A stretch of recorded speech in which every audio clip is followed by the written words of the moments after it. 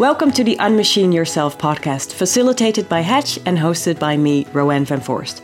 I'm a futures anthropologist, and in this series, I get to speak with CEOs, managers of big corporates, thought leaders about the future of work and leadership.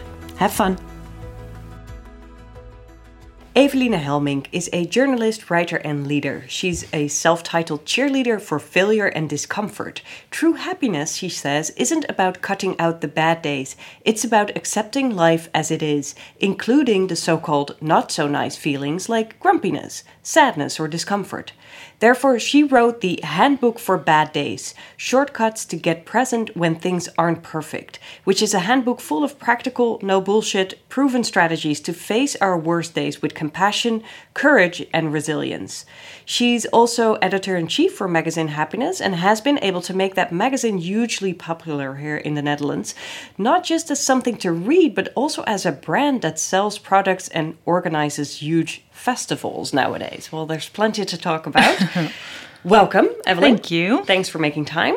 We're going to talk a lot about the future and future leadership today, but let's start with earlier times, just for listeners to get to know you a little bit. What did you want to be when you grew up, when you were a kid? I wanted to be a writer. Yeah, I had a membership of a writing club for children's book writers, and I made my own little magazine, which I distributed through the neighborhood. And I always wanted to tell stories. Some were made up and some were true. But storytelling, I think, is the thread through my childhood dreams. Yeah, and then through your life as well, because if I look at your CV, I see that you worked as an editor for television, for magazines. So Yes. Writing was your thing from the beginning. Yeah, and I have been so lucky that it was actually also my talent. Because you can have dreams and you have skills, and I happen to have a match in these. So I'm happy that I could pursue those dreams and actually make my job out of it. Yeah, that's true. I think I would love to be able to sing really well, but it's not going to be my life thing, I think. Yeah. I had a backup plan. I also wanted to be a ballet dancer, but it was very early on very obvious that I wasn't made of ballet dancer material. So, yeah. And I think it's also motivating when you discover that you're actually good in something. Yeah. Yeah. So it's like a fulfilling... Self-fulfilling prophecy, Yeah, right? yeah. Or an accelerator, perhaps. even. Accelerator, yeah. Yeah.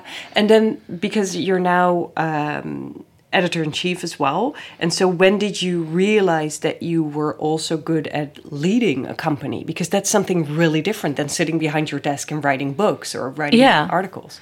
Yeah, it is. It's also my biggest challenge to be also a leader and a creative. I think what I always wanted to write about was what comforts people and what connects people. And that happens to be also the skills you need as a leader, like connecting people and to make sure there's an atmosphere where people feel safe and there's harmony and everybody's heard. So I also practice what I preach, I guess. And I also am just stubborn-headed, and I want to sit at the table. So, and when you want to sit at the table, you have to step into the leader role. Did you find that scary in the beginning? Yes, because I'm very harmony-driven by nature. I don't like strong discussions, or I like to have everybody on board and to move in the same direction. So yeah, and when you become a leader, you have to get used to people not agreeing or to take the lead, literally. Yeah. So yeah, it was also scary, and I still find it scary sometimes. Like, who am I to say we're going to do this or that? Yeah. But I'm up for ownership of it, I guess. I think I had to learn this a lot when I was starting to supervise PhD students, because I always wanted them to find me a really nice leader or supervisor, and I hope most of the times they do, but sometimes they will find me an asshole because I have to challenge them in their work, and I still don't like that. So I understand the struggle there. Yeah, and I think if I should describe myself as a leader, I'm also very much of the collective. So I am open to everybody's view, but I'm also willing to make decisions when I have to. So I think I found a balance now to listening and to take the lead when necessary. Yeah, but I do find it interesting because you do something well, apparently, because the magazine, Happiness, it's a spiritual magazine, you could say, but it's immensely popular, and I think it's the biggest magazine in the Netherlands. Second biggest, Woman Monthly, yeah. And then you guys won 2 Mercury Awards, which is a big thing in magazine. It is. So what is this strategy that you went on to that resonates so well? What do you think you do well as a leader? Forget the humbleness then. What I do well, I think that I am trusting my gut when and willing to make sure that it's not always data or money or there's so many external factors in managing a company or a magazine, whatever, that can influence your decision making. Yeah, and I've always managed somehow, when it really comes to hardcore decisions, to trust my gut. And when you do that and it's successful, people begin to trust your gut as well. So I have the luck, I guess, that I am willing to navigate on my inner compass, and that it's also shown to be commercially interesting. Yeah. I don't know if that makes sense, but it does, and I think that's actually interesting about the brand, that it is a commercial product. Like, you sell products. Absolutely, yeah. You have big festivals, and lots of people pay money for that, and it's doing really well. And I do recall one story. I'm not sure. Maybe this was an insider story, but probably not. So I think I'm allowed to say it. But at some point, I think Happiness was advised by an outsider company, and they said maybe it needs to be more general and less about spirituality. And I think both you and your colleague walked outside of that advisor's company and basically said, fuck you, we're not going to do that. This is exactly what happened, and it was 2012, actually. I still remember it 2016, I remember it vividly. We did, as all magazines do and all brands do, you can do like this marketing research on how do your readers, and indeed they advised us to go more general, because they thought that we would have more chance commercially, etc. So spirituality was way too much of a niche, right? Way too much of a niche. But I believe the riche is in the niche, as they say. I strongly believe in the niche, and it took guts to say, well, we're not going to do absolutely not what they advise, and it had to. Sorry for having paid you like thousands of dollars, but also to have our own board convinced of that strategy. Yeah. And it paid off. And that's a perfect example of trusting my gut and just knowing really, really sure that what I saw was really happening.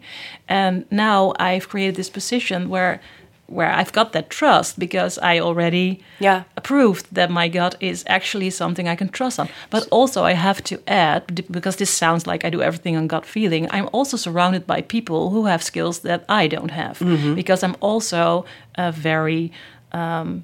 I'm not great at numbers, for example. And this is a thing when you run a company. Numbers are an important thing of leadership. And it's not my hobby. I have really, really strong feelings about Excel. They're not good. So I'm also surrounded by people who I can trust on their gut and their knowledge and their professional view on things. So it's also a collective.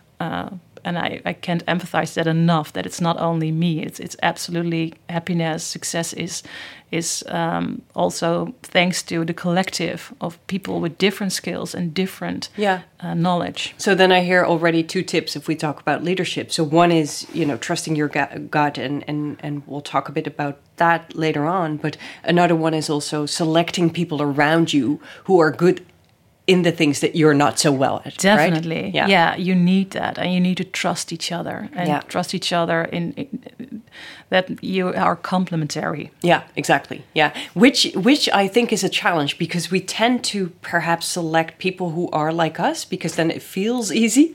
But sometimes you need somebody who is very, very different than you are. Absolutely. Yeah. Yeah, and also... we have to be a little strong-headed as well. I remember one day I came to the office when it was still open before Corona, and there were posters in the elevator and said, we're a data-driven company. And data-driven, I don't believe in data-driven. I know it's very unpopular to state when everything is so data-driven. Because if happiness would be data-driven, I don't know if we would be the strong brand we are now. I believe very much in data-minded. I know data is very important. It can absolutely give you insights in what you need to do. But it's one of the things you can navigate on. It's not the thing. It's not the compass. And also, your intuition and your own creativity, and that's what makes a brand or a company human and relatable and soulful. Mm-hmm. So that's also very important, that you can trust data, but data-driven, I hate that term. Yeah, it shouldn't drive. No, it's not. If you want data-driven, you should put porn on your website and only sell fried food. Which might be a very good tip if you want to make a lot of money. You'll have great response and people will show up. Is that really what you want, Yeah. So data-minded instead of data-driven. Yeah. Hey, so I want to talk a little bit about future capabilities. And I think, we invited you for the Handbook for Bad Days to talk about that, because a lot of the things that you mentioned there, a lot of the strategies and the coping strategies that you mentioned there, how to deal with bad days, because we cannot just simply cut them out of our lives. It's part of being human. Also work on the work floor. Yeah. And come down to a lot of the capabilities that a lot of leaders mention will be hugely important for the future, like compassion and being courageous and being able to be resilient. Yeah. Or simply to just sometimes wait until the day is over, right? Can you tell me a little bit about what capability or skill or thing do you think will be important in the future? Do we all need in modern days? To accept that we're fully human. And especially in a time which is so tech-driven, it's so important to realize that we are humans. We recharge differently than we can't just plug in or plug out. You have all the human. Yeah, I wish. I just had a baby. I wish I could just kind of upload myself. Yeah, but you can't. No. And you have these cycles in life, and you have these cycles throughout the day for energy.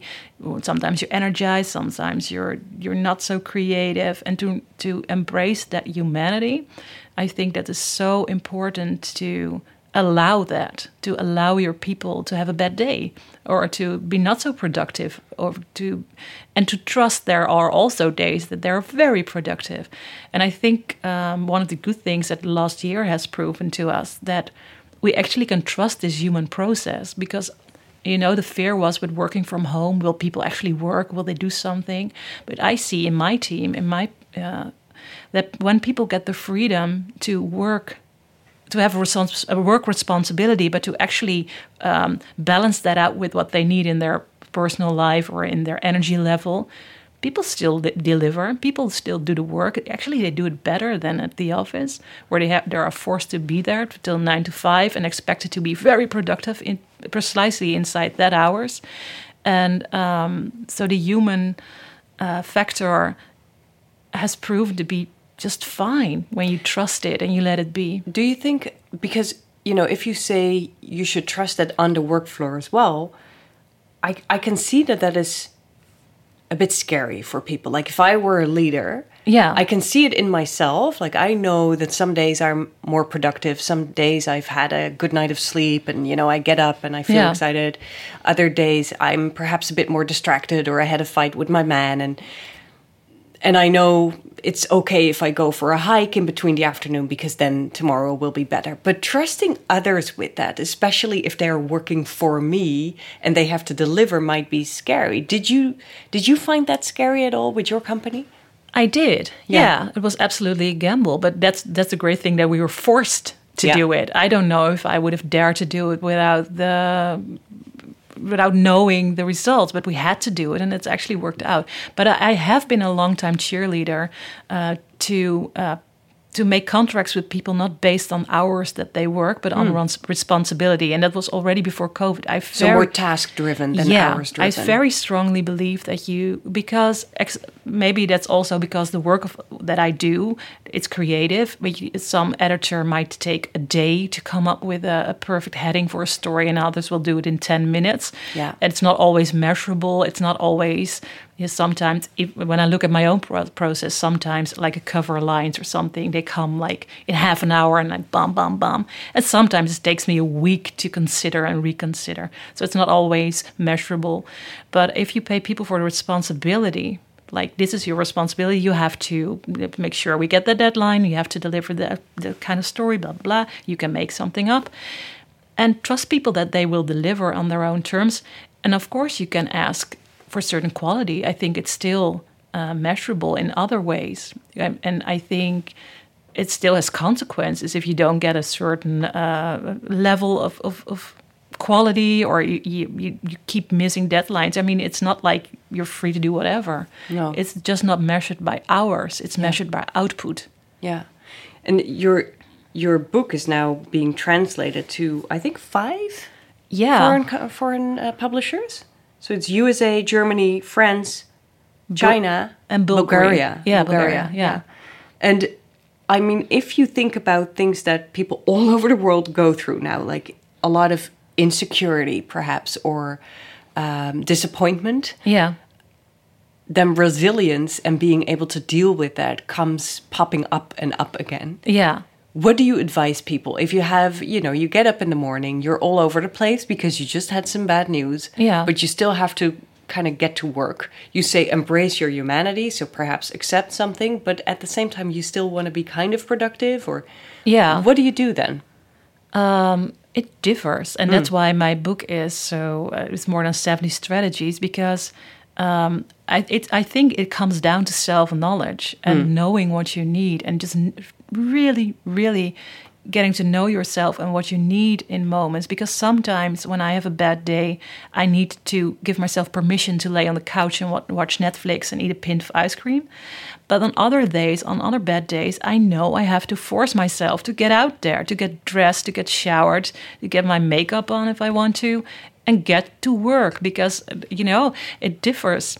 And I think that's also what I want to tell with the book. It's very nuanced, and it takes a lot of self-knowledge to know what you need.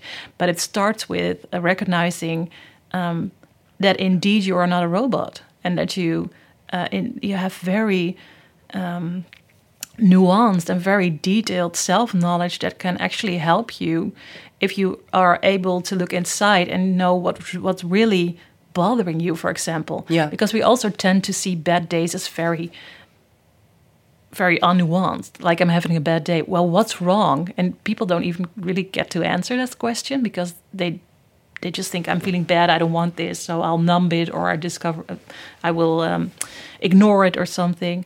But then you notice you're not being productive at all, and it's not working, right? Yeah. For example, yeah. And it's different. It's like I write in the book, there's not one fix for everything. It's really getting to know what you need at that moment. And if the day asks of you to go to work and to deliver, well, what do you need then? Yeah. What do you want? And that's different for everyone, and it's even different for me every day. Yeah. I'm thinking about now. What I hear from a lot of leaders is that because we're kind of disconnected, because we don't sit in the same office, we have to do everything online, etc., we have to find ways to kind of still connect with one another. Because I think if one thing became clear, then it's people work best and live best if they're feeling connected, right? Yeah. And if they feel disconnected, then it doesn't work. So how do you try to get your team deal with bad days or deal with all these challenges? What do you do, and what do you recommend other leaders to do then? To really make space for that feelings on the workplace, because we tend to think it's very unprofessional to talk about feelings and to talk about energy levels.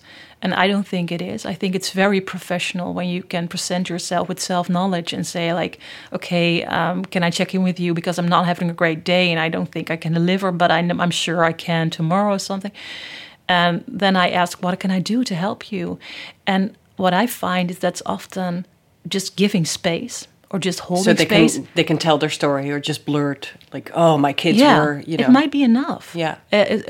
Like in 9 out of 10 times, it actually is enough. and to give space. And then then I say, go for a walk, close your laptop, go out there, and I'll speak to you again tomorrow, and then we'll see how we go on from there. And so many times people say, I feel relieved, or I feel seen. And it's just the spark they need to get reignited again and to move on. And it's a great opportunity to check in often, because you can also notice very, very early on if someone is really going derailing sideways. Derailing. Yeah. And when you give space to people, they don't hold it in. So how many stories you know of people who keep going and going and going, and one day they're just burned out and they're just gone and off the radar. And I think you can.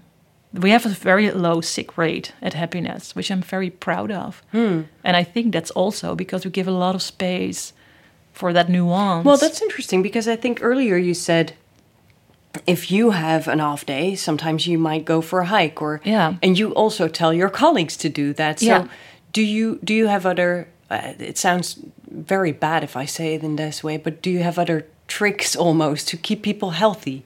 You go against the productivity kind of addiction, right? So how do you do that? Celebrating what goes well. And I think that's one from the book. Thanking people, making them feel valued. Yeah, it's easy to call out people on what they did wrong. We often forget to tell people what they did really well. Yeah. So acknowledging that you see people, that you really are thankful for their effort they're putting into the brand. I find myself that it's so much more rewarding to give people like a little gift or to let them share in the success of the brand. It can take so much pressure out of HR business. Just if people want to be seen.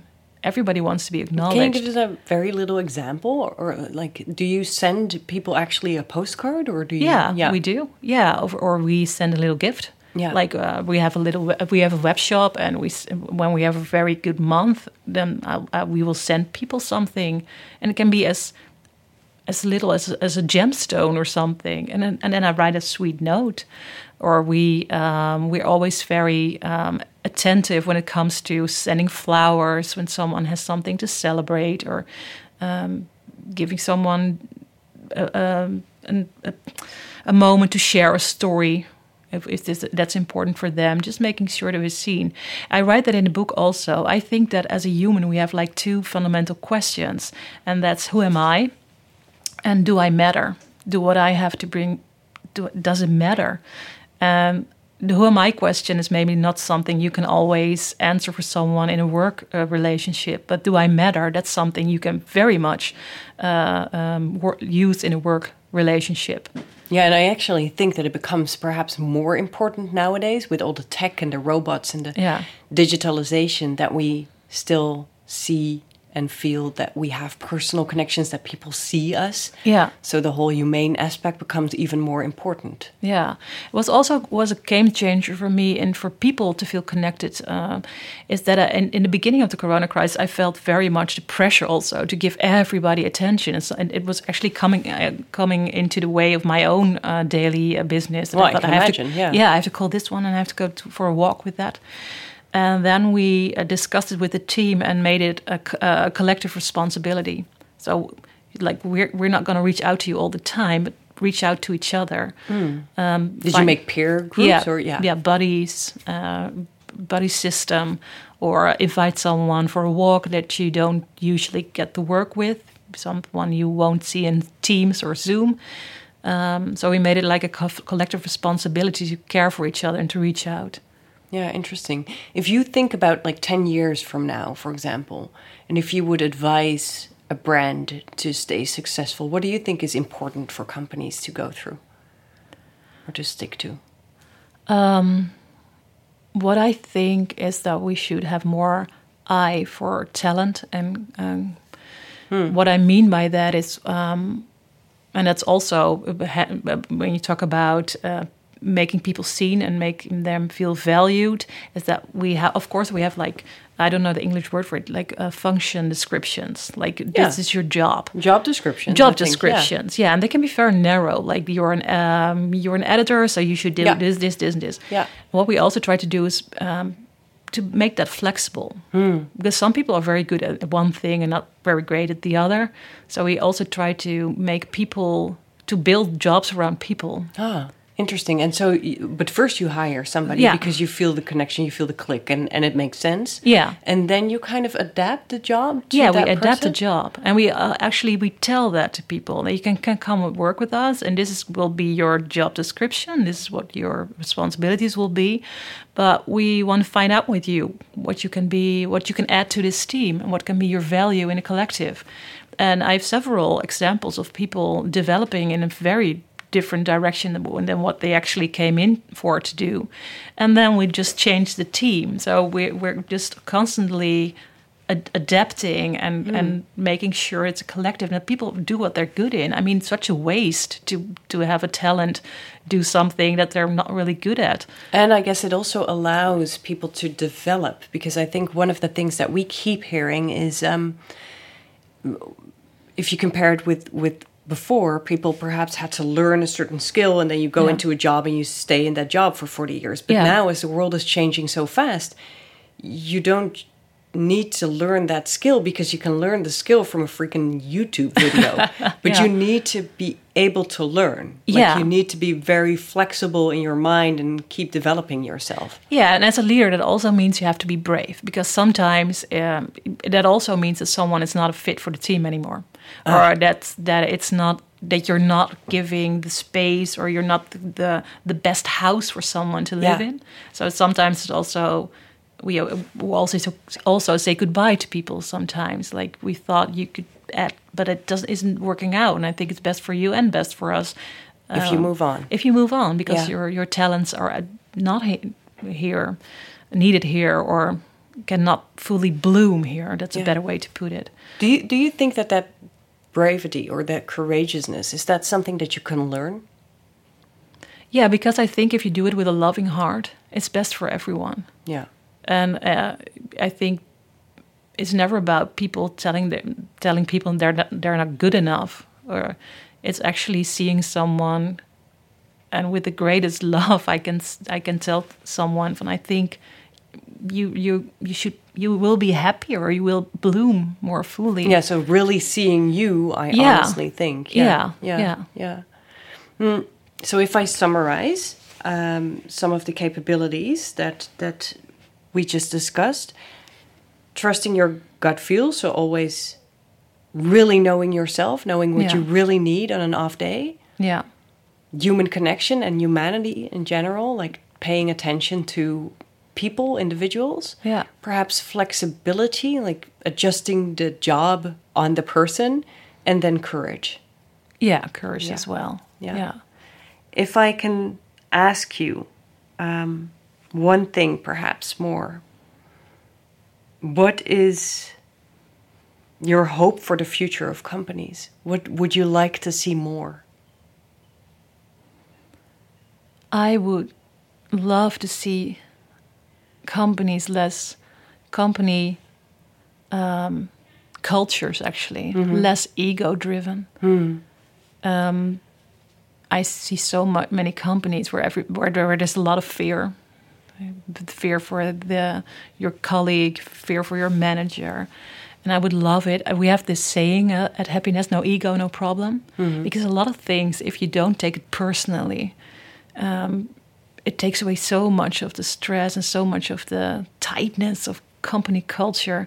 And I think it would benefit everything: creativity, output, human skill. So if I could have one wish for the future of companies, I would say leave your ego home and work as a collective. Yeah, that would be a lovely one. Yeah. So less management, less structure, less rules. Trust each other. Trust your team. Trust each other's talents. Trust each other's creativity. Yeah, because that's another thing that you said, and that I perhaps emphasized a bit too little due to time scarcity. But the trust in the creative process is also, I think, so important, right? Like sometimes it takes a week until you get to the idea, but then you still, if you're a leader, you need to trust your people that the creative process doesn't, work if you push it too hard. Yeah, the best cooks in the world, they don't measure all their ingredients on gram. No, they just cook and they taste, and it's the process which brings the result, and not the measuring, and not the always trying to contain process, always try to contain every result. No, let it go. Yeah. And sometimes that means having one bad day and then just kind of cuddle away on the couch and watch Netflix and eat Ben and Jerry's allow yourself that process. Allow yourself to have a bad day, and you will see good days will come again. It's always like that. After spring comes after winter, it's never just perfect. It's never just shiny and happy. And be human. Yeah, that's a wonderful end phrase, I think, for now. Thank you so much for being here. And thank you all for listening or watching to this episode of the Unmachine Yourself podcast. If you like this story, then please do share it with your own network and get the ripple effect going, because we really, really need more future-proof leaders and organizations. If you happen to listen to the podcast in your iTunes app, it's really easy to leave a review, and that helps us because it makes the podcast easier to find for other listeners. Thank you so much, and until next time.